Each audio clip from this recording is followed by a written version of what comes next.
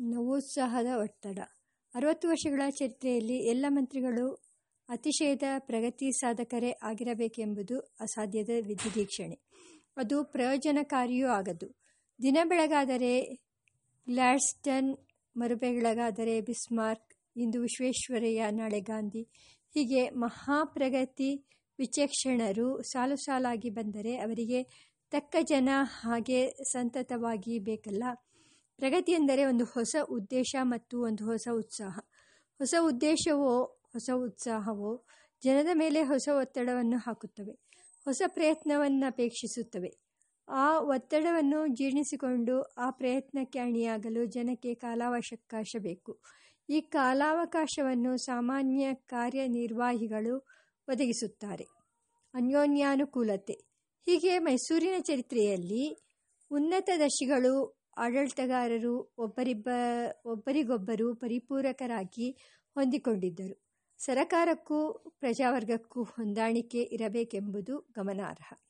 ಸರಕಾರವು ಜನದ ಶೀಲ ಸ್ವಭಾವಗಳನ್ನರಿತದ್ದಾಗಿ ತನ್ನ ಕಾರ್ಯವಿಧಾನವನ್ನು ಗೊತ್ತು ಮಾಡಿಕೊಳ್ಳುವುದರಲ್ಲಿ ಪ್ರಜಾಜನದ ಸಿದ್ಧತೆಯನ್ನು ವಿಚಾರ ಮಾಡಬೇಕು. ಪ್ರಜಾಜನವು ಪ್ರಗತಿ ಪ್ರಯತ್ನಗಳ ಮನಸ್ಸನ್ನು ಅರ್ಥ ಮಾಡಿಕೊಂಡು ಸಹಕರಿಸುವವರಾಗಬೇಕು. ಎರಡೂ ಪಕ್ಷಗಳಲ್ಲಿಯೂ ಅನ್ಯೋನ್ಯ ಸಹಕಾರ ಪ್ರವೃತ್ತಿ ಇರಬೇಕು. ಹಾಗಿದ್ದಲ್ಲಿ ಒಳ್ಳೆಯ ಸರಕಾರ, ಆಗ ನಿಜವಾದ ಜನಪ್ರಗತಿ.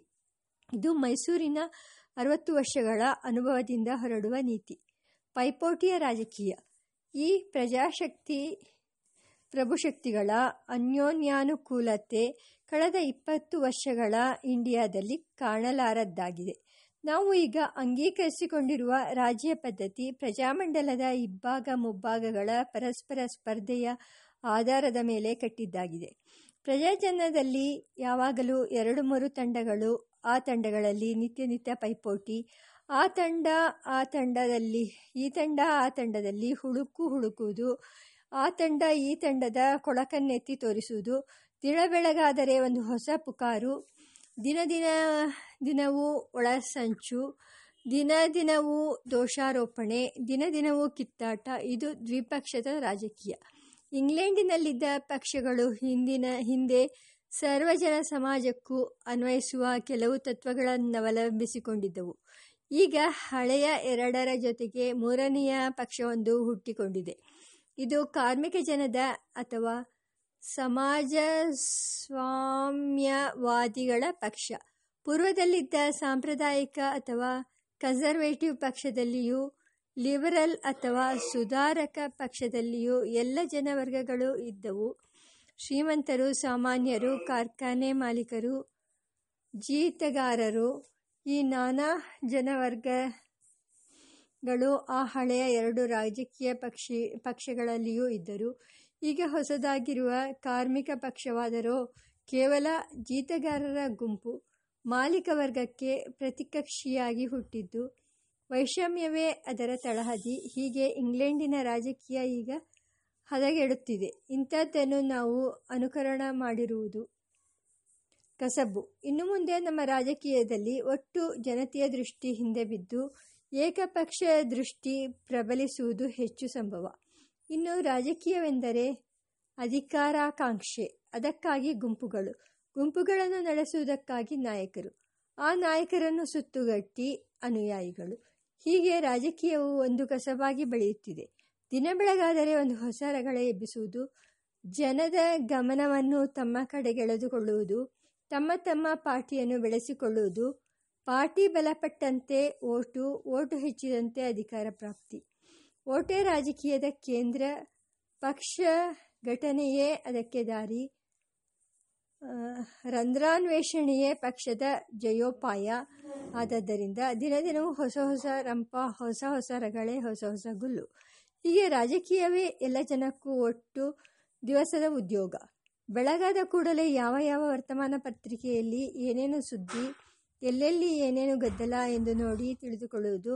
ಮಧ್ಯಾಹ್ನ ಆ ಸುದ್ದಿಯ ತಪಶೀಲು ವಿಚಾರಣೆ, ಅದರ ಪೂರ್ವಾಪರ ವಿಚಾರ. ಸಂಜೆ ಸಭೆ ಭಾಷಣ ಮಾಡುವುದು ಅಥವಾ ಕೇಳುವುದು. ಮತ್ತೆ ಬೆಳಗಾಗ ಇದೇ ಕಾರ್ಯಕ್ರಮ ಮುಂಬರಿಸಬೇಕಾದದ್ದು. ಹೀಗೆ ವಾರದಿಂದ ವಾರಕ್ಕೆ, ತಿಂಗಳಿಂದ ತಿಂಗಳಿಗೆ, ವರ್ಷದಿಂದ ವರ್ಷಕ್ಕೆ, ವರ್ಷದ 363 ದಿವಸವೂ ರಾಜಕೀಯಕ್ಕೆ ಸ್ವಂತಕ್ಕೆ ಎಂದು ಬಿಡುವಿಲ್ಲ. ನಮ್ಮ ಜನ ಇಷ್ಟು ಒತ್ತಡವನ್ನು ತಡೆದರೆ ಇಷ್ಟು ಅವಶ್ಯವೇ? ನಮ್ಮ ಜನಕ್ಕೆ ಇಹ ಜೀವನವು ಮನುಷ್ಯ ಜೀವನದ ಒಂದು ಭಾಗ ಮಾತ್ರ. ಇಹ ಜೀವನದಲ್ಲಿ ರಾಜಕೀಯ ಒಂದು ಭಾಗ ಮಾತ್ರ. ನಮ್ಮ ಜೀವನಕ್ಕಾಗಿ ರಾಜಕೀಯವೇ ಹೊರತು ರಾಜಕೀಯಕ್ಕಾಗಿ ಜೀವನವಲ್ಲ.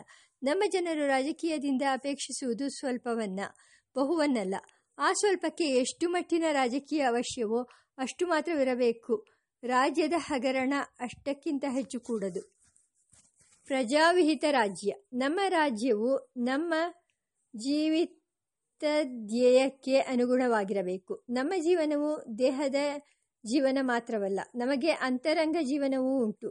ಆಧ್ಯಾತ್ಮ, ಧರ್ಮ, ಜೀವ ಮೈತ್ರಿ, ಸಂಗೀತ, ಸಾಹಿತ್ಯ, ಕಲೆಗಳು ಇವೆಲ್ಲ ಉತ್ತಮ ಜೀವಿತದ ಧ್ಯೇಯಗಳು. ರಾಜಕೀಯದ ಅವಾಂತರವು ಈ ಧ್ಯೇಯಗಳಿಗೆ ಹಾನಿ ತರುವಷ್ಟಾಗಬಾರದು. ಓಟಿನ ರಾಜಕೀಯವು ಮನಸ್ಸನ್ನು ಕಲಕಿ ದ್ವೇಷಾಸೂಯೆಗಳ ಬೀಜವನ್ನು ಬಿತ್ತಬಲ್ಲದು. ಆದ್ದರಿಂದ ಪ್ರಜಾರಾಜಕೀಯದ ವಿಷಯದಲ್ಲಿ ಸದ್ವಿವೇಕಿಗಳು ಜಾಗರೂಕರಾಗಿರಬೇಕು. ಪ್ರಜೆಯ ಅಖಂಡ ಭಾವನೆಯೇ ರಾಜ್ಯ ಸಂಸ್ಥೆಯ ತಳಹದಿ. ಪಕ್ಷ ಪರ್ಯಾಯ ಪದ್ಧತಿ ಪ್ರಜೆಯನ್ನೊಡೆದು ನಿತ್ಯ ಕಲಹಕ್ಕೆ ದಾರಿ ಮಾಡುತ್ತದೆ. ಈ ನಿತ್ಯ ಕ್ಷೋಭೆಯಿಂದ ಬದುಕಬೇಕಾದದ್ದು ಇಂದಿನ ಬದಲಾಬದಲಿಯ ಸರಕಾರ. ಉಟಾವಣೆ, ಅಬ್ಬರ, ದೊಂಬಿ, ಕೂಗು, ಅನ್ಯೋನ್ಯ ದೋಷಾರೋಪಣೆ, ಸ್ವಪಕ್ಷ ವಿಕರ್ತನೆ ಇವು ಈ ಸರಕಾರದ ನಿತ್ಯ ಜೀವನ. ಇಂಥ ನಿತ್ಯ ಪ್ರಜಾಸಂಕ್ಷೋಭೆ ಇಲ್ಲದೆ ಪ್ರಜಾಭಿಪ್ರಾಯಕ್ಕೆ ಮನ್ನಣೆ ಕೊಡುತ್ತಿದ್ದ ಸರಕಾರ ಹಿಂದಿನ ಮೈಸೂರು ಸರಕಾರ. ಪ್ರಜೆಯ ಮನಸ್ಸು ಆಲೋಚಿಸಬೇಕು, ಚರ್ಚಿಸಬೇಕು, ಸ್ವತಂತ್ರ ಅಭಿಪ್ರಾಯ ಹೇಳಬೇಕು. ಆದರೆ ಪಕ್ಷೋದ್ವೇಗವಿಲ್ಲದೆ, ಪಕ್ಷ ಕೃತ್ರಿಮವಿಲ್ಲದೆ ಹೇಳಬೇಕು. ಇಂಥ ಪ್ರಜಾವಿಹಿತ ರಾಜ್ಯ ನಮಗೆ ಬೇಕಾದದ್ದು. ಆಡಳಿತ ಅನುಭವ. 1940ರವರೆಗಿನ 10 ಮಂದಿ ದಿವಾನರುಗಳ ವಿಷಯದಲ್ಲಿ ನಾವು ಮೊದಲು ಗಮನಿಸಬೇಕಾದದ್ದು ಅವರೆಲ್ಲ ಆಡಳಿತದ ವಾತಾವರಣದಲ್ಲಿ ಬೆಳೆದು ಪಳಗಿದ್ದವರೆಂಬ ಸಂಗತಿ. ವಿಶ್ವೇಶ್ವರಯ್ಯನವರು ಸಿವಿಲ್ ಸರ್ವೀಸಿಗೆ ಸೇರಿದವರಾದರೂ ಸರಕಾರಿ ಆಡಳಿತದ ಅನುಭವವನ್ನು ಇಂಜಿನಿಯರಿಂಗ್ ಇಲಾಖೆಯಲ್ಲಿ ಪಡೆದಿದ್ದವರು. ಮಿರ್ಜಾ ಸಾಹೇಬರು ಹುಜೂರು ಕಚೇರಿಯಲ್ಲಿ ಪಳಗಿದ್ದವರು. ಆಡಳಿತವೆಂದರೆ ಸರಕಾರದಲ್ಲಿ ಅಧಿಕಾರ ಸ್ಥಾನದಿಂದ ಕಾರ್ಯನಿರ್ವಾಹ ಮಾಡುವುದು. ಆಡಳಿತಗಾರನಲ್ಲಿರಬೇಕಾದ ಯೋಗ್ಯತೆ ಮುಖ್ಯವಾಗಿ 2 ಅಂಶಗಳುಳ್ಳದ್ದು: ವಿಧಿನಿಯಮಗಳ ಕಾರಣಸಹಿತವಾದ ತಿಳುವಳಿಕೆ. 2 ಮನುಷ್ಯ ಸ್ವಭಾವಾನುಭವಜನ್ಯವಾದ ಯೋಜನ ವಿಚಕ್ಷಣೆ. ವಿಧಿನಿಯಮಗಳನ್ನು ಕೊಂಚಮಟ್ಟಿಗೆ ಪುಸ್ತಕದಿಂದ ತಿಳಿದುಕೊಳ್ಳಲಾಗುತ್ತದೆ, ಉಳಿದದ್ದನ್ನು ಅಭ್ಯಾಸ ರೂಢಿಗಳಿಂದಲೇ ತಿಳಿದುಕೊಳ್ಳಬೇಕು. ಸ್ವಭಾನುಭವವೆಂದರೆ 2 ಅಂಶ: ತಾನು, ತನ್ನ ಸಹೋದ್ಯೋಗಿ ಮೊದಲಾದ ಇತರರಿಗೆ ಹೊಂದಿಕೊಳ್ಳುವುದು. 2 ಆ ಇತರರನ್ನು ತನ್ನ ಕಾರ್ಯಕ್ಕೆ ಹೊಂದಿಸಿಕೊಳ್ಳುವುದು. ಈ 2 ಬಗೆಯ ಹೊಂದಿಕೆ ಅನುಭವದಿಂದಲೇ ಬರತಕ್ಕದ್ದು. ಕೆಲವಮಾಳ್ಪವರಿಂದೇ ಕಂಡು ಎಂಬುದು ಇದೆ. ಈ ಬಹುಕಾಲದ ಅಭ್ಯಾಸ, ರೂಢಿ, ಅನುಭವ, ಪಳಗಿಕೆ ಇದೇ ವಾತಾವರಣ. ಆಡಳಿತಗಾರನ ಶಕ್ತಿ ಚತುರತೆಗಳು ಪಕ್ವಕ್ಕೆ ಬರುವುದು ವಾತಾವರಣ ಪ್ರಭಾವದಿಂದ.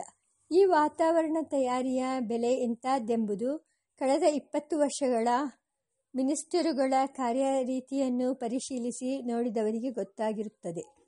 ಪಕ್ಷ ಪರ್ಯಾಯ ಕ್ರಮ. ಇಂಡಿಯಾದಲ್ಲಿ ನಾವು ಈಗ ತಂದುಕೊಂಡಿರುವ ರಾಜ್ಯಕ್ರಮವನ್ನು ಡೆಮಾಕ್ರಸಿ, ಪ್ರಜಾರಾಜ್ಯವೆಂದು ಕರೆಯುತ್ತೇವೆ. ಪ್ರಜಾರಾಜ್ಯವೆಂಬುದು ಅನೇಕ ರಾಜ್ಯಕ್ರಮಗಳಿಗೆ ಬಳಸಬಹುದಾದ ಒಂದು ಸಾಮಾನ್ಯ ಪದ. ವಿಚಾರ ಮಾಡಿ ನೋಡಿದರೆ ಎಲ್ಲ ರಾಜ್ಯಗಳು ಪ್ರಜಾರಾಜ್ಯಗಳೇ. ಪ್ರಜೆಯಿಲ್ಲದೆ ರಾಜ್ಯವಿಲ್ಲ ಮತ್ತು ಪ್ರಜೆ ಅಂಗೀಕರಿಸದೆ ನಿರಾಕರಿಸಿದರೂ ರಾಜ್ಯವಿಲ್ಲ. ಪ್ರಜಾರಾಜ್ಯವೆಂಬ ಹೆಸರಿನಿಂದ ಅದರ ಲಕ್ಷಣ ಸ್ಪಷ್ಟವಾಗಲಾರದು. ಲಕ್ಷಣ ಸ್ಪಷ್ಟತೆಗೋಸ್ಕರ ಸಭಾ ಮೂಲಕ ಪ್ರಜಾರಾಜ್ಯ, ಪಾರ್ಲಿಮೆಂಟರಿ ಡೆಮಾಕ್ರಸಿ ಎನ್ನುವುದುಂಟು. ಸಭೆ ಎಂಬುದಾದರೋ ಬಹುಪಕ್ಷಾತ್ಮಕವಾದದ್ದು. ಮಂಡಲದಲ್ಲಿ ಸ್ವಾಭಾವಿಕವಾಗಿ ಹುಟ್ಟಿರುವ ನಾನಾ ಪಂಗಡಗಳು, ಗುಂಪುಗಳು, ತಂಡಗಳು, ಪಾರ್ಟಿಗಳು ಅದರಲ್ಲಿ ಸೇರಿರುತ್ತವೆ. ಈ 10 ಪಕ್ಷ ಕಕ್ಷಿಗಳ ಪೈಕಿ ಯಾವ ಪಕ್ಷದ ಜನ ಹೆಚ್ಚು ಸಂಖ್ಯೆಯದೋ ಆ ಪಕ್ಷವು ಸರಕಾರಕ್ಕೆ ಅಧಿಕಾರಿಯಾಗುತ್ತದೆ. ಮಿಕ್ಕ ಪಕ್ಷಗಳು ಸರಕಾರದ ಹೊರಗಿದ್ದು ವಿರೋಧಿಸಿ ಕಾಲಕ್ರಮದಲ್ಲಿ ತಾವು ಮೆಜಾರಿಟಿಯಾಗಿ ಅಧಿಕಾರವನ್ನು ಆಕ್ರಮಿಸಲು ಕಾದುಕೊಂಡಿರುತ್ತವೆ. ಇಂಥದ್ದನ್ನು system of ins and outs, ಒಳಗು ಹೊರಗುಗಳ ಪದ್ಧತಿ, ಬದಲಾಬದಲಿಯ ಪದ್ಧತಿ ಎಂದು ಕರೆಯಬಹುದು. ಈ ಪಕ್ಷ ಪರ್ಯಾಯ ಕ್ರಮವೇ ಜವಾಬ್ದಾರಿ ಸರಕಾರದ ಕೇಂದ್ರ ಭಾಗ. ಈ ಕ್ರಮ ನಮ್ಮ ದೇಶಕ್ಕೆ ಹೊಂದೀತೆ? ಚಿಂತಿಸಿ ನೋಡೋಣ. ಇಂಡಿಯಾ ದೇಶದ ರಾಜ್ಯ ವ್ಯವಸ್ಥೆಯು ಅನೇಕಗಳ ಸಂಘಟನೆಯಾಗಿರುವುದು ಯುಕ್ತವಾಗಿದೆ. ದೇಶದ ಭೂವಿಸ್ತಾರ, ಪ್ರಜಾಬಾಹುಳ್ಯ, ನಾನಾ ಪ್ರಾಂತಗಳ ಭೂಗುಣ ವಿವಿಧತೆ, ವಾಯುಗುಣ ವಿವಿಧತೆ, ಜನರ ಸಾಮಾಜಿಕ ವೈಶಿಷ್ಟ್ಯಗಳು, ಆಡಳಿತದ ಸಂಸ್ಥೆ ಸಂಪ್ರದಾಯಗಳ ಭೇದಗಳು ಈ ಸಂದರ್ಭಗಳಿಂದ ಸಮಷ್ಟಿ ಸರಕಾರವು ಏಕವಾಗಿಯೂ ಅದರ ಒಳಗಡೆ ಪ್ರಾದೇಶಿಕ ಸರಕಾರಗಳು ಅನೇಕವಾಗಿಯೂ ಇರುವುದು ಅನಿವಾರ್ಯವಾಗಿದೆ. ದೇಶದ ಸಂರಕ್ಷಣೆ, ವಿದೇಶ ವ್ಯವಹಾರ, ಜನಪದ ಭಾವದ ಐಕಮತ್ಯ ಇಂಥ ಸರ್ವ ಭಾರತದ ವಿಚಾರಗಳಲ್ಲಿ ಸಮಷ್ಟಿ ಸರಕಾರವು ಮುಖ್ಯವಾಗಿದ್ದುಕೊಂಡು ಪ್ರಾದೇಶಿಕ ಸರಕಾರಗಳ ಸಹಕಾರದೊಡನೆ ಕೆಲಸ ಮಾಡಬೇಕು. ಆಯಾ ಪ್ರದೇಶದ ಯೋಗಕ್ಷೇಮಗಳ ಕ್ಷೇತ್ರಗಳಲ್ಲಿ ಅಲ್ಲಲ್ಲಿಯ ಪ್ರಾದೇಶಿಕ ಸರಕಾರ ಕೆಲಸ ಮಾಡಬೇಕು. ಹೀಗೆ 2 ಅಂತಸ್ತಿನ ಯೋಜನೆ ನಮ್ಮ ದೇಶಕ್ಕೆ ಸರಿಹೊಂದುವುದಾಗಿದೆ. ಪ್ರಾದೇಶಿಕ ವ್ಯವಸ್ಥೆ ಬ್ರಿಟಿಷರ ಕಾಲದಲ್ಲಿ ಸುಮಾರು 100 ವರ್ಷ ಕಾಲ ಇದ್ದದ್ದು ಅಂಥ 2 ಅಂತಸ್ತಿನ ಏರ್ಪಾಟು. ಅದು ಹೊಂದಿಕೊಂಡು ಕೆಲಸ ಮಾಡಿ ಸಾರ್ಥಕಪಟ್ಟದ್ದು ನಮ್ಮ ಅನುಭವದಲ್ಲಿದೆ. ಈಗ ಇಲ್ಲಿ ನಾವು ಸಮಗ್ರ ಭಾರತದ ರಾಜ್ಯ ಘಟನೆಯನ್ನು ಆಲೋಚಿಸುತ್ತಿಲ್ಲ. ನಮಗಿಲ್ಲಿ ಪ್ರಸಕ್ತವಾದದ್ದು ಪ್ರಾದೇಶಿಕ ರಾಜ್ಯದ ವ್ಯವಸ್ಥೆ. ಹಳೆಯ ಮೈಸೂರಿನದು ಅಂಥದ್ದು. ಹಳೆಯ ಮೈಸೂರಿನ 60 ವರ್ಷಗಳ ಚರಿತ್ರೆಯ ಅನುಭವದಿಂದ ಹೊರಡುವ ಪಾಠಾಂಶಗಳನ್ನು ಹೀಗೆ ಸಂಗ್ರಹಿಸಿ ಹೇಳಬಹುದೆಂದು ತೋರುತ್ತದೆ. ಪ್ರದೇಶ ಮಿತಿ. ರಾಜ್ಯದ ವಿಸ್ತಾರವು ಆಡಳಿತಕ್ಕೆ ಸುಲಭವಾಗುವಷ್ಟು ಪರಿಮಿತವಾಗಿರಬೇಕು. ಒಂದು ಕುಟುಂಬದ ಮಾತು ಹೀಗೆಯೇ. ಕುಟುಂಬದ ಜನಸಂಖ್ಯೆ ಎಷ್ಟಿದ್ದರೆ ಸರಿ ಎಂಬುದು ಅನುಭವದಿಂದ ಗೊತ್ತಾಗುತ್ತದೆ. ರಾಜ್ಯಕ್ಕೂ ಹಾಗೆ ಪ್ರದೇಶ ಮಿತಿ, ಸಂಖ್ಯಾಮಿತಿಗಳಿರಬೇಕು. ಈ ಮಿತಿ ಅನುಭವದಿಂದ ಗೊತ್ತಾಗುತ್ತದೆ. ಆ ಮಿತಿಯನ್ನು ಮೀರಿದಾಗ ಆಡಳಿತ ಕಷ್ಟವಾಗುತ್ತದೆ. ಆ ಮಿತಿಗಿಂತ ಕಡಿಮೆಯಾದಾಗ ಆದಾಯ ವ್ಯಯಗಳ ಹೊಂದಾಣಿಕೆ ಕಷ್ಟವಾಗುತ್ತದೆ. ಸಾಮಾನ್ಯವಾಗಿ ರಾಜ್ಯದ ಗಡಿಸೀಮೆಗಳು ಕೇಂದ್ರ ಸ್ಥಾನದಿಂದ 1 ದಿವಸದ ಪ್ರಯಾಣಕ್ಕೆ ಸಿಕ್ಕುವಂತಿರಬೇಕು. ಆಡಳಿತಗಾರನ ತೋಳು ಗಡಿಮೇರೆಯನ್ನು ದಿನೇ ದಿನೇ ಮುಟ್ಟುವಂತಿರಬೇಕು. ಹಳೆಯ ಮೈಸೂರಿನಲ್ಲಿ ಆ ಅನುಕೂಲತೆ ಇತ್ತು. ಜನರ ಅನ್ಯೋನ್ಯತೆ. ರಾಜ್ಯದ ನಾನಾ ಜಿಲ್ಲೆ, ನಾನಾ ತಾಲೂಕುಗಳ ಜನರಲ್ಲಿ ಇವರು ನಮ್ಮವರು, ಇವರೆಲ್ಲ ನಮ್ಮ ಜನ ಎಂಬ ಮಮತೆ ಬಹುಕಾಲದ ಅಭ್ಯಾಸದಿಂದ ಬೆಳೆದದ್ದಾಗಿರಬೇಕು. ಇಂಥ ಆತ್ಮೀಯ ಭಾವನೆ ಎಷ್ಟೋ ಬೇರೆ ಬೇರೆ ಕಾರಣಗಳಿಂದ ಹುಟ್ಟುತ್ತದೆ. ಮತ, ಜಾತಿ, ಭಾಷೆ, ಕಸಬು, ವ್ಯಾಪಾರ ಇವೆಲ್ಲ ಅಭಿಮಾನ ಕಾರಣಗಳೇ. ಆದರೆ ಅವುಗಳಿಗಿಂತ ಬೇರೆಯಾದ ಕಾರಣವೂ ಉಂಟು. ಅದು ಮಾನವ ಸಹಜವಾದ ಸ್ನೇಹ ಸೌಜನ್ಯಗಳು. ಈ ಸರ್ವಸಾಮಾನ್ಯವಾದ ಸ್ನೇಹ ಸೌಜನ್ಯಗಳ ಒಂದು ರೂಪವೇ ರಾಷ್ಟ್ರಕಾಭಿಮಾನ. ಅದೇ ಸಿಟಿಸನ್ಶಿಪ್. ಇದು ಕಾನೂನು ಕಾಯ್ದೆಗಳಿಂದ ಉಂಟಾದದ್ದಾಗದೆ ನೈಜವಾಗಿ ಬೆಳೆದು ಬಂದಿರಬೇಕು. ಜನದಲ್ಲಿ ಈ ರಾಷ್ಟ್ರಕಾಭಿಮಾನದ ಐಕಮತ್ಯ ಬಲವಾಗಿದ್ದರೆ ಆಗ ಸರಕಾರದ ಕೆಲಸ ಸುಲಭವಾಗುತ್ತದೆ. ಆಗ ಜನದ ಮನಸ್ಸು ಒಮ್ಮುಖವಾಗುತ್ತದೆ. ಅದರೊಡನೆ ಸರಕಾರ ಒಪ್ಪಂದಕ್ಕೆ ಬರುವುದು ಬೇಗ ಸಾಧ್ಯವಾಗುತ್ತದೆ. ರಾಜ್ಯದ ಮುಖ್ಯಸ್ಥ. ಹಿಂದಿನ ರಾಜರ ಸ್ಥಾನದಲ್ಲಿ ಇಂದಿನ ಗವರ್ನರ್, ಮುಂದೆಯೂ ಗವರ್ನರ್ ಅಥವಾ ರಾಜಪ್ರಮುಖ ಎಂಬ ಅಧಿಕಾರಿ ಇರಬೇಕಾದದ್ದು. ಆತನನ್ನು ಸಮಗ್ರ ಭಾರತ ಸರಕಾರದ ಅಧ್ಯಕ್ಷರು ನೇಮಿಸಬೇಕಾದದ್ದು. ಗವರ್ನರ್ ಪದವಿಗೆ ಎಂಥವರನ್ನು ಆರಿಸಿ ನೇಮಕ ಮಾಡಬೇಕೆಂಬ ಬಗೆಗೆ ಈಗ ತಕ್ಕಷ್ಟು ನಿಯಮಗಳಿರುವಂತಿಲ್ಲ. ತಕ್ಕ ನಿಯಮಗಳಾಗಬೇಕು. ಗವರ್ನರು ಸಮಗ್ರ ಭಾರತ ಸರಕಾರದ ಪ್ರತಿನಿಧಿಯಾಗಿ ರಾಷ್ಟ್ರಾಧ್ಯಕ್ಷರ ಅಧೀನದಲ್ಲಿರಬೇಕು ಮತ್ತು ಆ ಗವರ್ನರಿಗೆ ರಾಜ್ಯದ ಮಂತ್ರಿ ಸಂಪುಟ ವಿಧೇಯವಾಗಿರಬೇಕು. ಮುಖ್ಯವಾಗಿ ಆತನು ಮುಖ್ಯಮಂತ್ರಿಗೆ ತಿಳಿವಳಿಕೆ ಕೊಡುವುದಕ್ಕೂ ಎಚ್ಚರ ಕೊಡುವುದಕ್ಕೂ ಆತುರವನ್ನು ತಡೆದು ಪುನರ್ವಿಮರ್ಶೆ ಮಾಡಿಸುವುದಕ್ಕೂ ಸಮರ್ಥನಾಗಿರಬೇಕು. ಆತನ ಅಧಿಕಾರ ವ್ಯಾಪ್ತಿಯು ಸಂದಿಗ್ಧವಾಗದೇ ಇರಬೇಕು. ಮಂತ್ರಿ ಸಂಪುಟ ಮಂತ್ರಿಗಳ ಸಂಖ್ಯೆ 5. ಅವರಲ್ಲಿ 2 ಪ್ರಜಾಸಭೆಯಿಂದ ಆರಿಸಿ ಬಂದವರು, 2 ಆಡಳಿತ ವರ್ಗದಿಂದ ಬಂದವರು, 1 ಗವರ್ನರಿಂದ ಆರಿಸಲ್ಪಟ್ಟವರು. ಈ 5 ಮಂದಿ ತಮ್ಮಲ್ಲೊಬ್ಬಾತನನ್ನು ಮುಖ್ಯಮಂತ್ರಿ ಸ್ಥಾನಕ್ಕೆ ಆರಿಸತಕ್ಕದ್ದು. ಆತನನ್ನು ಗವರ್ನರು ಮುಖ್ಯಮಂತ್ರಿ ಪದವಿಗೆ ನೇಮಿಸುವವನು. ಈ ಏರ್ಪಾಟಿನಲ್ಲಿ ಪಕ್ಷ ಪ್ರತಿಪಕ್ಷಗಳ ಪ್ರವೇಶವಿಲ್ಲ. ಮಂತ್ರಿಗಳು ಗವರ್ನರಿಗೆ ಜವಾಬ್ದಾರರು. ಗವರ್ನರರು ಭಾರತಾಧ್ಯಕ್ಷರಿಗೆ ಜವಾಬ್ದಾರರು. ಇಲ್ಲಿ ಜವಾಬ್ದಾರಿ ಎಂದರೆ ದಂಡನಾರ್ಹತೆ, ಅಧಿಕಾರಚ್ಯುತಿಗೆ ಸಿದ್ಧನಾಗಿರುವುದು. ಇಷ್ಟು ಹೊರತು ಮಂತ್ರಿಯು ಸ್ವತಂತ್ರ ವಿಚಾರದಿಂದ ಕೆಲಸ ಮಾಡಬೇಕಾದವನು. ಅವನು ಕಾಟ, ಪೋಟ, ತಪಟೆ ಮಲ್ಲರಿಗೆ ಹೆದರಿಕೊಂಡಿರುವುದು ಪ್ರಜೆಗೆ ಹಾನಿ. ಒಂದು ಸಾರಿ ನಿಯಮಿತನಾದಾತನು 3 ವರ್ಷ ಕಾಲ ಅಧಿಕಾರದಲ್ಲಿರತಕ್ಕದ್ದು. ಪ್ರಜಾಪ್ರತಿನಿಧಿ ಸಭೆ ಮೊದಲು ಆಗಬೇಕಾದ ಸುಧಾರಣೆಗಳು 2. ಮೆಂಬರುತನ ಒಂದು ಜೀವನೋಪಾಯವಾಗಬಾರದು. ಸಂಬಳ ಭತ್ಯೆಗಳ ದರ ಇಳಿಯಬೇಕು. ಕೊಂಚ ಮಟ್ಟಿಗೆ ನಷ್ಟವನ್ನು ಸಹಿಸಿಕೊಂಡು ದೇಶ ಸೇವೆಗೆ ಬರಲು ಯಾರಿಗೆ ಅನುಕೂಲತೆ ಇಲ್ಲವೋ ಅಂಥವರು ಬೇರೆ ರೀತಿಯಿಂದ ಆ ಅನುಕೂಲತೆಯನ್ನು ಸಂಪಾದಿಸಿಕೊಂಡು ಆಮೇಲೆ ರಾಜಕೀಯಕ್ಕೆ ಬರಬಹುದು. ಮಂತ್ರಿಮಂಡಲವನ್ನು ಕದಲಿಸಿಯೇನು ಉರುಳಿಸಿಯೇನು ಎಂದು ಹೆದರಿಸಿ ಸ್ವಕಾರ್ಯ ಮಾಡಿಸಿಕೊಳ್ಳುವ ಅವಕಾಶ ತಪ್ಪಬೇಕು. ಸಭಾ ಕರ್ತವ್ಯ ಪ್ರಜಾಪ್ರತಿನಿಧಿ ಸಭೆ ಮಾಡಬೇಕಾದ ಕೆಲಸ ಮುಖ್ಯವಾಗಿ ಯಾವುದಾದರೊಂದು ರಾಜ್ಯ ಕಾರ್ಯದ ಉಪಕ್ರಮವಲ್ಲ. ಅದು ಅನುಮೋದನೆ ಅಥವಾ ತಿರಸ್ಕರಣೆ. ಉಪಕ್ರಮವು ಮಂತ್ರಿ ಸಂಪುಟದ ಕರ್ತವ್ಯ. ಮಂತ್ರಿ ಸಂಪುಟವು ಸೂಚಿಸಿದ್ದನ್ನು ಪರೀಕ್ಷಿಸುವುದು, ತಿದ್ದಿಕೆ ಸೂಚಿಸುವುದು, ಒಪ್ಪಿಗೆ ಕೊಡುವುದು ಇದು ಸಭೆಯಿಂದ ಆಗಬೇಕಾದ ರಾಜ್ಯಸೇವೆ. ಮಂತ್ರಿಗಳ ಸೂಚನೆ ಆಯುಕ್ತವಾಗಿದ್ದಲ್ಲಿ ಅದನ್ನು ತಳ್ಳಿಹಾಕುವುದು ಸರಿ. ಈ ಕಾರ್ಯಕ್ರಮದ ಅಂಗವಾಗಿ ಆಡಳಿತವನ್ನು ತನಿಖೆಗೆ ಒಳಪಡಿಸುವುದು ಸಭೆಯ ಕಾರ್ಯವಾಗುತ್ತದೆ.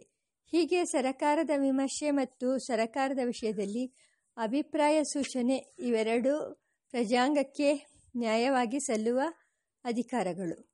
ಬಹುಮತ ಮೆಜಾರಿಟಿ ಸಭೆಯ ವಿಷಯ ನಿರ್ಧಾರವು ಬಹುಮತದಿಂದ ಆಗತಕ್ಕದ್ದೆಂಬುದು ಸರಿ. ಆದರೆ ಬಹುಮತದ ಪ್ರಮಾಣ ಹೇಗಿರಬೇಕು? 100ರಲ್ಲಿ 51 ಒಂದು ಕಡೆ, 49 ಒಂದು ಕಡೆ ಆಗಿರುವ ಸಂದರ್ಭದಲ್ಲಿ 51ರ ತೀರ್ಮಾನವೇ ಕಾರ್ಯಾರ್ಹವಾದದ್ದೇ. ಸಭೆಯ 2 ದೇಶಕ್ಕೆ ಬಹು ಅಥವಾ ಅಧಿಕ ಆಗುತ್ತದೆಂಬುದು ಸಂದೇಹದ ಮಾತು. ಆ 2 ಎಂಥವರೋ ಗೊತ್ತು ಮಾಡುವುದು ಹೇಗೆ? ಆದದ್ದರಿಂದ ಬಹುಮತವು ನಿರ್ಧಾರವಾಗಬೇಕಾದರೆ 3ರಲ್ಲಿ 2ರಷ್ಟಾದರೂ ಇರಬೇಕು. ಇಷ್ಟಕ್ಕಿಂತ ಕಡಿಮೆಯಾದ ಅಧಿಕ ಪಕ್ಷದ ನಿರ್ಣಯವನ್ನು ಮಂತ್ರಿ ಸಂಪುಟದ ಐಚ್ಛಿಕ ನಿರ್ಣಯಕ್ಕೆ ಬಿಡಬಹುದು. ವಿಷಯವು ತುರ್ತಿನ ಸ್ವಭಾವದದ್ದಾದರೆ ಮಂತ್ರಿಗಳು ಆ ನಿರ್ಣಯವನ್ನು ಆಧಾರವಾಗಿರಿಸಿಕೊಂಡು ತುರ್ತು ಕೆಲಸ ನಡೆಸಬಹುದು. ಅಥವಾ ಮತ್ತೊಂದು ಸಾರಿ ಅದೇ ವಿಷಯವನ್ನು ಸಭೆಯ ಪರ್ಯಾಲೋಚನೆಗೆ ತರಬಹುದು. ಈ ಏರ್ಪಾಟಿನಲ್ಲಿ ಯಾವ ಆಲೋಚನೆಗೆ ಪ್ರಬಲವಾದ ಪ್ರತಿನಿಧಿ ಬಲವುಂಟೋ ಅದು ನಡೆಯುತ್ತದೆ. ಯಾವುದಕ್ಕೆ ವಿರೋಧವೂ ಬಲವೋ ಅದು ಬಿದ್ದು ಹೋಗುತ್ತದೆ. ಯಾವುದಕ್ಕೆ ಬಲವೋ ವಿರೋಧವೋ ಸುಮಾರಾಗಿರುತ್ತದೋ ಅದು ಜರೂರಿನದಲ್ಲದಿದ್ದರೆ ಇದ್ದಂತೆಯೇ ಉಳಿದುಕೊಳ್ಳುತ್ತದೆ. ಉತ್ತರೋತ್ತರದ ನಿರ್ಧಾರಕ್ಕಾಗಿ ಸರಕಾರದ ನೀತಿ. ಈ ವ್ಯವಸ್ಥೆಯಲ್ಲಿ ಸರಕಾರದ ಮುಖ್ಯ ಆಲೋಚನೆ ಸಂಕಲ್ಪಗಳು ಪ್ರಜಾಶೋಧನೆಗೆ ಒಳಪಟ್ಟಲ್ಲದೆ ಕಾರ್ಯರೂಪಕ್ಕೆ ಬಾರವು. ಮಂತ್ರಿ ಸಂಪುಟದಲ್ಲಿ ಆಡಳಿತದ ಅನುಭವವು ಸಾರ್ವಜನಿಕ ದೃಷ್ಟಿಯು ಎರಡೂ ಮಿಳಿತವಾಗಿರುತ್ತವೆ. ಮಂತ್ರಿಯು ಅಸಮರ್ಥನೋ ಅಸಭ್ಯನೋ ಆಗಿ ಕಂಡುಬಂದಲ್ಲಿ ಗವರ್ನರು ಆತನನ್ನು ಕಳುಹಿಸಿ ಬೇರೆಯಾತನನ್ನು ಬರಮಾಡಿಕೊಳ್ಳಬಹುದು. ಗವರ್ನರು ಅಧಿಕಾರಚ್ಯುತಿ ಮಾಡಿಸದಿದ್ದರೂ 3 ವರ್ಷದ ಅಥವಾ 4 ಅಥವಾ 5 ಅವಧಿ ಮುಗಿದಾಗ ಬೇರೆ ನಿಯಾಮಕಕ್ಕೆ ಅವಕಾಶವಿರುತ್ತದೆ. ಗವರ್ನರು ಸಹ ರಾಷ್ಟ್ರಾಧ್ಯಕ್ಷರಿಗೆ ಅಧೀನನಾಗಿರುತ್ತಾನೆ. ಗವರ್ನರು, ರಾಷ್ಟ್ರಾಧ್ಯಕ್ಷರು ಸಹ ಪ್ರಜಾಪ್ರತಿನಿಧಿ ಸಭೆಯ ಚರ್ಚೆ, ನಿರ್ಣಯಗಳನ್ನು, ಸಾರ್ವಜನಿಕ ಅಭಿಪ್ರಾಯವನ್ನು ಕಂಡುಕೊಳ್ಳುತ್ತಿರುತ್ತಾರೆ. ಎಂಥ ರಾಜ್ಯ ವ್ಯವಸ್ಥೆಯಲ್ಲಿಯೂ ಯಾವುದೋ ಒಂದು ಅಧಿಕಾರ ಸಂಸ್ಥೆಯನ್ನು ಪರಮ ನಿರ್ಧಾರಕವೆಂದು ಅಂಗೀಕರಿಸಲೇಬೇಕಾಗಿದೆ. ಮೇಲ್ಮಟ್ಟದಲ್ಲಿ ಯಾರನ್ನಾದರೊಬ್ಬರನ್ನು ನಂಬಬೇಕು, ನಂಬದೇ ಗತ್ಯಂತರವಿಲ್ಲ. ಒಂದು ಕಡೆಯ ಪ್ರತಿನಿಧಿ ಸಭೆ, ಇನ್ನೊಂದು ಕಡೆಯ ಗವರ್ನರು ಅಥವಾ ರಾಷ್ಟ್ರಾಧ್ಯಕ್ಷ ಇವರಿಬ್ಬರು ಏಕಕಾಲದಲ್ಲಿ ಕೆಟ್ಟು ಹೋದಾರೆಂದರೆ ಆಗ ದೈವವೇ ವಿರೋಧಿಯೆಂದು ಭಾವಿಸಬೇಕಾದೀತು. ಅಂಥ ವಿಷಯದಲ್ಲಿ ಯಾರು ಏನು ಮಾಡಲಾದೀತು? ಈ ಮೇಲಣ ಭಿನ್ನಹಗಳು ಕೇವಲ ಸೂಚನೆಗಳು, ಸಿದ್ಧಾಂತಗಳಲ್ಲ. ಈ ಸೂಚನೆಗಳು ವಿಚಾರ ವಿಮರ್ಶೆಗೆ ಪೀಠಿಕೆಯಾಗಬಹುದಾದವು. ಅವು ಪುನರ್ವಿಚಾರ ಶೋಧನೆಯಿಂದ ಪರಿಷ್ಕಾರ ಪಡೆಯಬೇಕಾದವು. ನಮ್ಮ ದೇಶಕ್ಕೆ ಹೊಂದುವ ರಾಜ್ಯ ವ್ಯವಸ್ಥೆಯನ್ನು ನಾವು ಇನ್ನೂ ಕಂಡುಕೊಳ್ಳಬೇಕಾಗಿದೆ. ಒಂದು ಸಾರಿ ಪ್ರಯತ್ನದಿಂದ ಅದನ್ನು ಸಮಗ್ರವಾಗಿ ಕಂಡುಕೊಳ್ಳುವುದು ಅಸಾಧ್ಯ. ಅದು ಎಂಥವರಿಗೂ ಅಸಾಧ್ಯವೇ. ಬಹುಜನದ ಬಹುಪ್ರಯತ್ನದಿಂದಲೇ ಅದು ಸಾಧ್ಯವಾಗತಕ್ಕದ್ದು, ಮತ್ತು ಅದು ಸಾಧ್ಯವಾಗುವುದು ಕಿಂಚಿತ್ ಮಾತ್ರವೇ.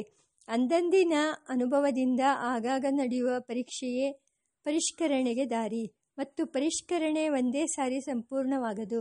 ನಮ್ಮ ಅರೋಗ ದೃಢಕಾಯತೆಗೆ ಹೇಗೆ ಋತುಗತಿಯನ್ನನುಸರಿಸಿ ಅನ್ನ ವಸ್ತ್ರಾದಿಗಳ ಬದಲಾವಣೆಯೋ, ನಮ್ಮ ರಾಜ್ಯಾಂಗಕ್ಕೂ ಹಾಗೆ ಸಂದರ್ಭ ಸನ್ನಿವೇಶಗಳಿಗೆ ಹೊಂದಿಕೊಳ್ಳುವಂತೆ ಬದಲಾವಣೆಯಾಗಬೇಕು. ವಿಚಾರ ಪರಿಷ್ಕರಣೆಯೇ ಆರೋಗ್ಯಕ್ಕೆ ದಾರಿ. ಕಾರ್ಯಕ್ಷೇತ್ರ ಮಿತವಾಗಿರಲಿ. ಸರಕಾರದ ಕಾರ್ಯಕ್ಷೇತ್ರವನ್ನು ವಿಸ್ತಾರ ಮಾಡಿಕೊಳ್ಳುತ್ತಾ ಹೋಗುವುದು ಈಗ ಎಲ್ಲ ರಾಜ್ಯಗಳಿಗೂ ಅಂಟಿರುವ ಉನ್ಮಾದದ ವ್ಯಾಧಿ. ಪಕ್ಷ ರಾಜ್ಯದಲ್ಲಿ ಇದು ಅನಿವಾರ್ಯ. ಅಣ್ಣಪ್ಪನ ಪಕ್ಷವು ಜನಕ್ಕೆ ಚಂದ್ರಮಂಡಲವನ್ನು ದೊರಕಿಸುವುದಾಗಿ ಚುನಾವಣೆಯ ಅವಸರದಲ್ಲಿ ವಾಗ್ದಾನ ಮಾಡುತ್ತದೆ. ತಮ್ಮಯ್ಯನ ಪಕ್ಷವು ಅದೇನು ಮಹಾ, ನಾನು ಎಲ್ಲ ಗ್ರಹಗಳನ್ನು ಒಟ್ಟಿಗೆ ಕಿತ್ತು ತರುತ್ತೇನೆ, ನನಗೆ ಓಟು ಕೊಟ್ಟು ನೋಡಿ ಎನ್ನುತ್ತದೆ. ಹೀಗೆ ಪೋಟಾಪೋಟಿ ನಡೆದು ಪಕ್ಷ ಪ್ರತಿಪಕ್ಷಗಳು ಹೆಚ್ಚು ಹೆಚ್ಚು ಭಾರ ಹೊತ್ತುಕೊಳ್ಳುತ್ತವೆ. ಅದರಿಂದ ಸರಕಾರದ ಕಾರ್ಯಕ್ಷೇತ್ರ ಹೆಚ್ಚು ಹೆಚ್ಚು ವಿಸ್ತಾರವಾಗುತ್ತದೆ. ಕೆರೆಯ ಅಂಗಳ ಹರಡಿದಷ್ಟು ನೀರಿನ ಆಳ ಕಡಿಮೆ ಎಂಬುದನ್ನು ಮಕ್ಕಳು ಕೂಡ ಬಲ್ಲರು. ಸರಕಾರಕ್ಕಿರುವ ಶಕ್ತಿ ಸಂಪತ್ತುಗಳು ಎಷ್ಟೆಂದರೂ ಮಿತವಾದವೇ. ಆದದ್ದರಿಂದ ಆಡಳಿತದ ಹರವು ಹೆಚ್ಚಿದಷ್ಟು ಅದರ ಕೈಬಲ ಕುಗ್ಗುತ್ತದೆ, ವಿಚಕ್ಷಣೆ ಇಳುತ್ತದೆ, ತನಿಖೆಯೂ ಉಸ್ತುವಾರಿಯೂ ಕಡಿಮೆಯಾಗುತ್ತದೆ, ಹತೋಟಿ ಕಷ್ಟವಾಗುತ್ತದೆ, ಬೇಕೋ ಬಿಟ್ಟಿ ಹೆಚ್ಚುತ್ತದೆ, ಲಂಚ ರುಷುವತ್ತು ಬೆಳೆಯುತ್ತದೆ, ಕಪಟಿಗಳಿಗೂ ಬಾಯಬಡಿಕರಿಗೂ ಹೊಟ್ಟೆ ತುಂಬುತ್ತದೆ, ಸರಕಾರದ ದಕ್ಷತೆ ನ್ಯೂನವಾಗುತ್ತದೆ, ಜನದ ನೀತಿಯು ಹದಗೆಟ್ಟು ಹೋಗುತ್ತದೆ. ಕಾಲಕ್ರಮದಲ್ಲಿ ರಾಜ್ಯದ ಸರ್ವಸ್ವವೂ ಕ್ಷೀಣಿಸುತ್ತದೆ.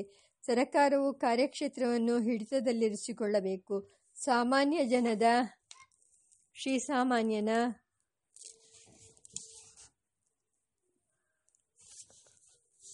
ನೆಹರು ಮಹಾಶಯನು ಪ್ರಶಂಸೆ ಮಾಡುತ್ತಿದ್ದ ಕಾಮನ್ ಮ್ಯಾನ್ ಎಂಬಾತನ ನೆಮ್ಮದಿಯು ಸರಕಾರದ ಗುರಿಯಾಗಿರುವ ಪಕ್ಷಕ್ಕೆ ಅದು ಮಂತ್ರಿಗಳಿಂದ ಯಾವ ಅತಿಸಾಹಸವನ್ನು ಬೇಡತಕ್ಕದ್ದಲ್ಲ.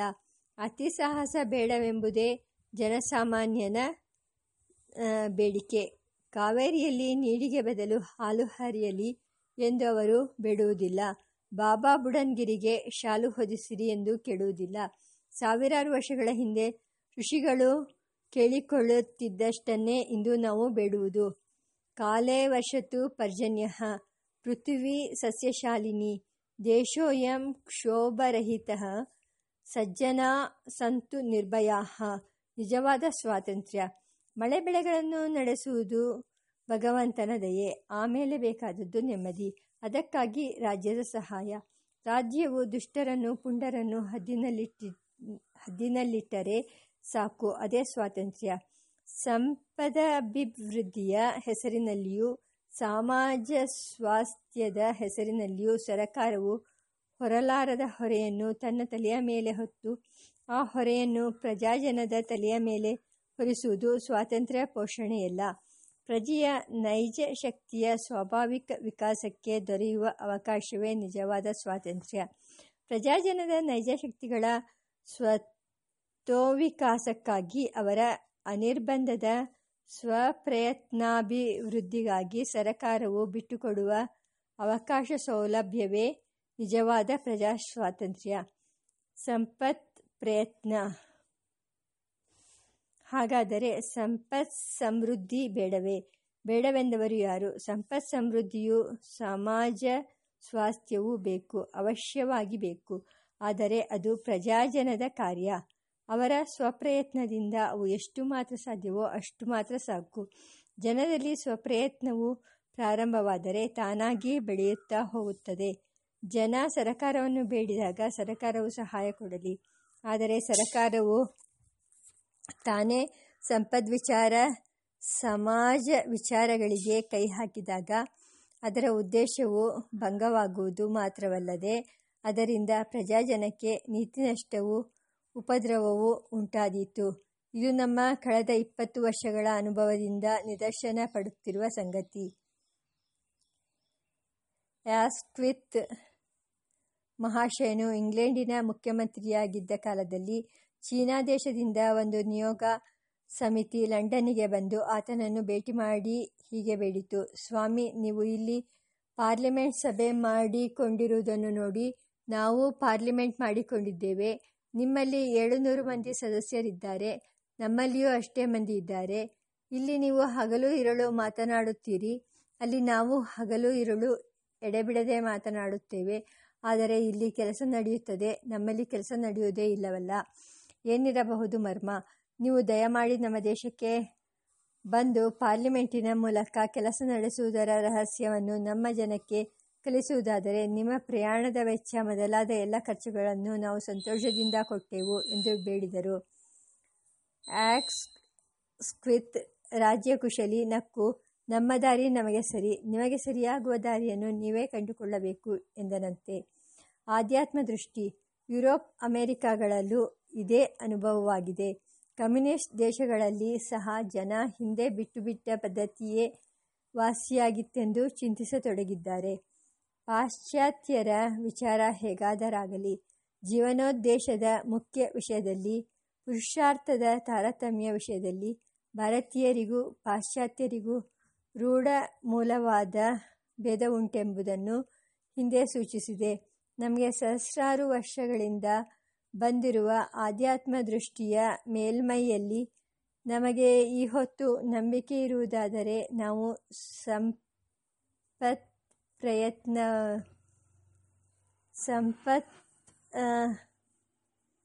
ಪ್ರಯತ್ನವನ್ನು ಪೆಡಂಭೂತವಾಗಿ ಬೆಳೆಸಬಾರದು. ಪೂರ್ವಿಕರು ರಾಜ್ಯದ ಮುಖ್ಯ ಕರ್ತವ್ಯಗಳನ್ನು 2 ಮಾತುಗಳಲ್ಲಿ ಸಂಗ್ರಹಿಸಿ ಹೇಳಿದ್ದಾರೆ: ದುಷ್ಟ ನಿಗ್ರಹ, ಶಿಷ್ಟ ಪೋಷಣೆ. ಈ ಶಿಷ್ಟ ಪೋಷಣೆ ಎಂಬ ಮಾತಿನಲ್ಲಿ ವೈಶ್ಯ ಧರ್ಮವಾದ ಸಂಪತ್ ಸಮೃದ್ಧಿ ಸೇರಿದೆ. ಸಾಧುವಾದ ಸಂಪತ್ ಪ್ರಯತ್ನಗಳಿಗೆ ಸಹಕಾರಿಯಾಗಿ ನಿಲ್ಲಬೇಕಾದದ್ದು ರಾಜ್ಯದ ಕರ್ತವ್ಯವೆಂದು ಹೀಗೆ ಸ್ಪಷ್ಟವಾಗಿದೆ: ಪ್ರಾಮಾಣಿಕತೆ, ಕಾರ್ಯಯೋಗ್ಯತೆ. ಈಗ ನಾವು ಇಲ್ಲಿ ಆಲೋಚಿಸುತ್ತಿರುವ ರಾಜ್ಯಕ್ಕೆ ಈ 2 ಕರ್ತವ್ಯಗಳು ಸಾಕು: ದುಷ್ಟ ದಮನ, ಶಿಷ್ಟಪಾಲನ. ಶಿಷ್ಟಪಾಲನೆಯ ಒಂದು ಅಂಗ ಶಿಷ್ಟ ಸಂಪತ್ ಪೋಷಣೆ. ಒಂದು ರಾಜ್ಯವು ಈ ಕೆಲಸವನ್ನು ನಡೆಸಬೇಕಾದರೆ ಮಂತ್ರಿಗಳಲ್ಲಿರಬೇಕಾದದ್ದು ಮೊದಲು ಪ್ರಾಮಾಣಿಕತೆ, ಎರಡನೆಯದು ಸಾಮಾನ್ಯವಾದ ಲೌಕಿಕ ವಿಚಕ್ಷಣೆ, ಇದರ ಜೊತೆಗೆ ಯತ್ಕಿಂಚಿತ್ತಾಗಿ ಲೋಕಾನುಭವವಿದ್ದರೆ ಸಾಕು.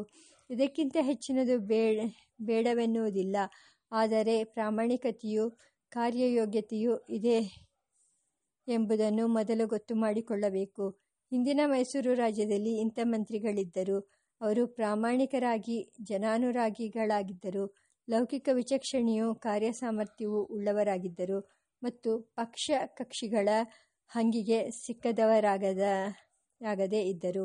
ಇದರ ಜೊತೆಗೆ ಧರ್ಮಶ್ರದ್ಧೆಯುಳ್ಳ ಪ್ರಭುವಿಗೆ ವಿಧೇಯರಾಗಿದ್ದರು. ಈ ಕಾರಣಗಳ ಸನ್ನಿವೇಶದ ಪ್ರಭಾವದಿಂದ ಮೈಸೂರು ರಾಜ್ಯ 60 ವರ್ಷಗಳಲ್ಲಿ ದುರ್ಬಲ ದಶೆಯಿಂದ ಉಚ್ಛ್ರಾಯದ ಮೇಲ್ಮಟ್ಟಕ್ಕೆ ಹತ್ತುವುದು ಸಾಧ್ಯವಾಯಿತು. ಸಾರಾಂಶ ಸೂತ್ರಗಳು: ನಮ್ಮ ರಾಜ್ಯ ವ್ಯವಸ್ಥೆ ನಮ್ಮ ಸ್ವಭಾವಕ್ಕೂ ನಮ್ಮ ಸಂದರ್ಭಗಳಿಗೂ ಹೊಂದಿಕೊಳ್ಳುವಂಥದ್ದಾಗಿರಬೇಕು. ರಾಜಕೀಯವು ಮನುಷ್ಯ ಜೀವನದ ಒಂದು ಚಿಕ್ಕ ಭಾಗವೇ ಸಮಸ್ತವಲ್ಲ. ಆದ್ದರಿಂದ ರಾಜಕೀಯಕ್ಕೆ ನಾವು ಕೊಡಬಹುದಾದ ಗಮನ ಮಿತವಾದದ್ದು. ಪ್ರಜಾರಾಜ್ಯದಲ್ಲಿ ರಾಜಕೀಯವು ಪ್ರಜಾವ್ಯಕ್ತಿಗೆ ದಿನ ಸಮಸ್ತದ ಕಾರ್ಯವಾಗುತ್ತದೆ. ಈ ಸಭೆ, ಆ ಗದ್ದಲ, ಈ ಚರ್ಚೆ, ಆ ಘೋಷಣೆ ಇದೇ ದಿನದ ಕಸಬಾಗುತ್ತದೆ. ಅಧಿಕಾರದ ಆಶೆಯ ಕಾರಣದಿಂದ ಪಕ್ಷಗಳು, ಕಕ್ಷಿಗಳು, ಗುಂಪುಗಳು, ಕೂಟಗಳು ಹುಟ್ಟಿ ಇವುಗಳು ಪೋಟಾಪೋಟಿ, ಸಂಚು, ಪಿತೂರಿ, ಮತ್ಸರ, ವೈಷಮ್ಯ ಇವು ಹಬ್ಬಿ ನೀತಿ ಮರ್ಯಾದೆಗಳ ಮಟ್ಟವನ್ನು ಇಳಿಸುತ್ತವೆ, ಜನತೆಯನ್ನು ಒಡೆಯುತ್ತವೆ.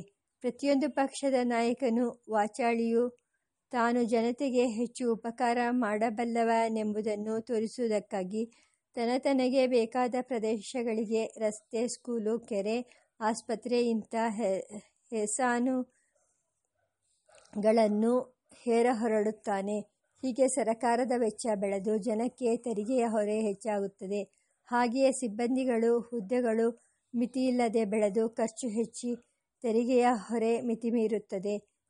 ಹೆಸರಿನಲ್ಲಿ ಪ್ರಜಾರಾಜ್ಯವೆಂದು ಬಂದದ್ದು ಕೆಲಸದಲ್ಲಿ ಪಾಟಿ ರಾಜ್ಯವಾಗುತ್ತದೆ. ತೋರಮಾಣಿಕವೆಂದು ಪಿಡಿದರೆ ಘೋರ ಕೆಂಡವಿದಾಯ್ತು. ಶಿವ. ರಾಜ್ಯವು ಗಿಡದ ಹಾಗೆ, ಗೋಡೆಯ ಹಾಗಲ್ಲ. ಗಿಡ ತನ್ನೊಳಗಿನ ಸ್ವಂತ ಸತ್ವದಿಂದ ಬೆಳೆಯುತ್ತದೆ.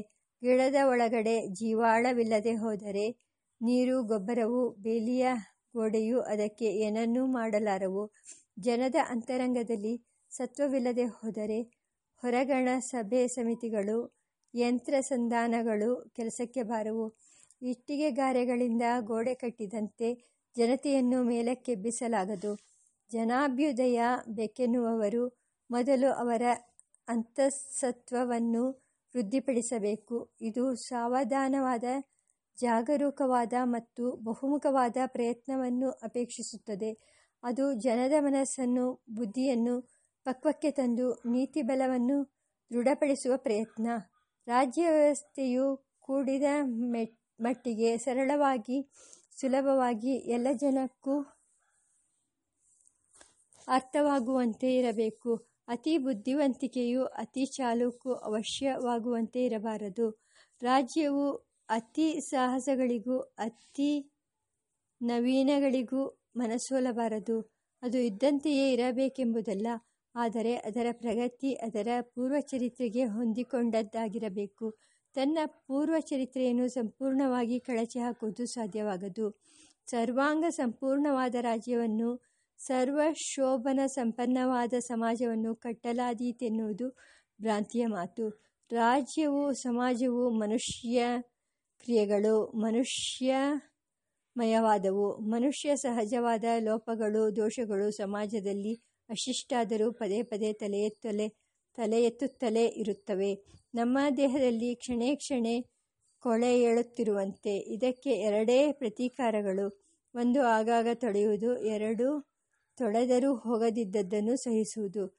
ಜನರ ಯೋಗಕ್ಷೇಮವನ್ನು ಅಪೇಕ್ಷಿಸುವವರು ಸಹನೆಯನ್ನು ಕೊಂಚ ಮಟ್ಟಿಗೆ ಅಭ್ಯಾಸ ಮಾಡಿಸಬೇಕು. ಕ್ರಾಂತಿಯ ಆಲೋಚನೆಯನ್ನು ಸಂಪೂರ್ಣವಾಗಿ ವರ್ಜಿಸಬೇಕು. ಕ್ರಾಂತಿ ಎಂಬುದು ರಾಕ್ಷಸ ಪ್ರವೃತ್ತಿ. ಅದನ್ನುರುಳಿಸಿಯೇನು, ಇದನ್ನು ದಬ್ಬಿಯೇನು, ಇನ್ನೊಂದನ್ನು ಅಲ್ಲಾಡಿಸಿಯೇನು, ಈ ಬಗೆಯ ನಿತ್ಯಾವೇಶವೇ ಕ್ರಾಂತಿಯ ಮನೋಭಾವ. ಸಮಾಜದಲ್ಲಿ ಅದು ಇರುವವರೆಗೂ ನೆಮ್ಮದಿ ತಲೆದೋರಲಾರದು. ಸರಕಾರದ ಮುಖ್ಯ ಶಾಖೆಗಳು ಶಾಸನ ರಚನೆ, ಕಾರ್ಯನಿರ್ವಾಹ, ನ್ಯಾಯನಿರ್ಣಯ ಇವು ಸಮಬಲಗಳಾಗಿ ಪರಸ್ಪರ ಪರಿಷ್ಕಾರಕಗಳಾಗಿರಬೇಕು. ಯಾವ ಒಂದು ರಾಜ್ಯಾಂಗವೂ ಮೇಲ್ವಿಚಾರಣೆ, ಮೇಲ್ತಿದ್ದಾವಣೆಗಳಿಲ್ಲದೆ ಹೋಗಬಾರದು.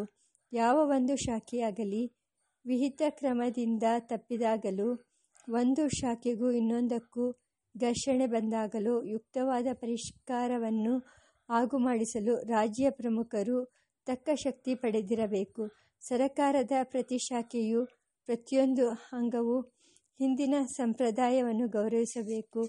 ಸಂಪ್ರದಾಯವೆಂಬುದು ಬಹುಕಾಲದ ಜನಾಭಿಪ್ರಾಯ. ಕ್ರಿಸ್ತಶಕ 1969 ಪಾರ್ಲಿಮೆಂಟಿನ ಅಭಿಪ್ರಾಯವು ಆ ಒಂದು ವರ್ಷದ ಪ್ರಜಾಭಿಪ್ರಾಯ ಸಂಪ್ರದಾಯವಾದರೂ 1968 ವರ್ಷಗಳ ಒಟ್ಟು ಪ್ರಜಾಭಿಪ್ರಾಯ ಧರ್ಮವು ಮನುಷ್ಯ ಚಮತ್ಕಾರಕ್ಕಿಂತ ದೊಡ್ಡದು, ದೈವವು ಮನುಷ್ಯ ಬಲಕ್ಕಿಂತ ದೊಡ್ಡದು.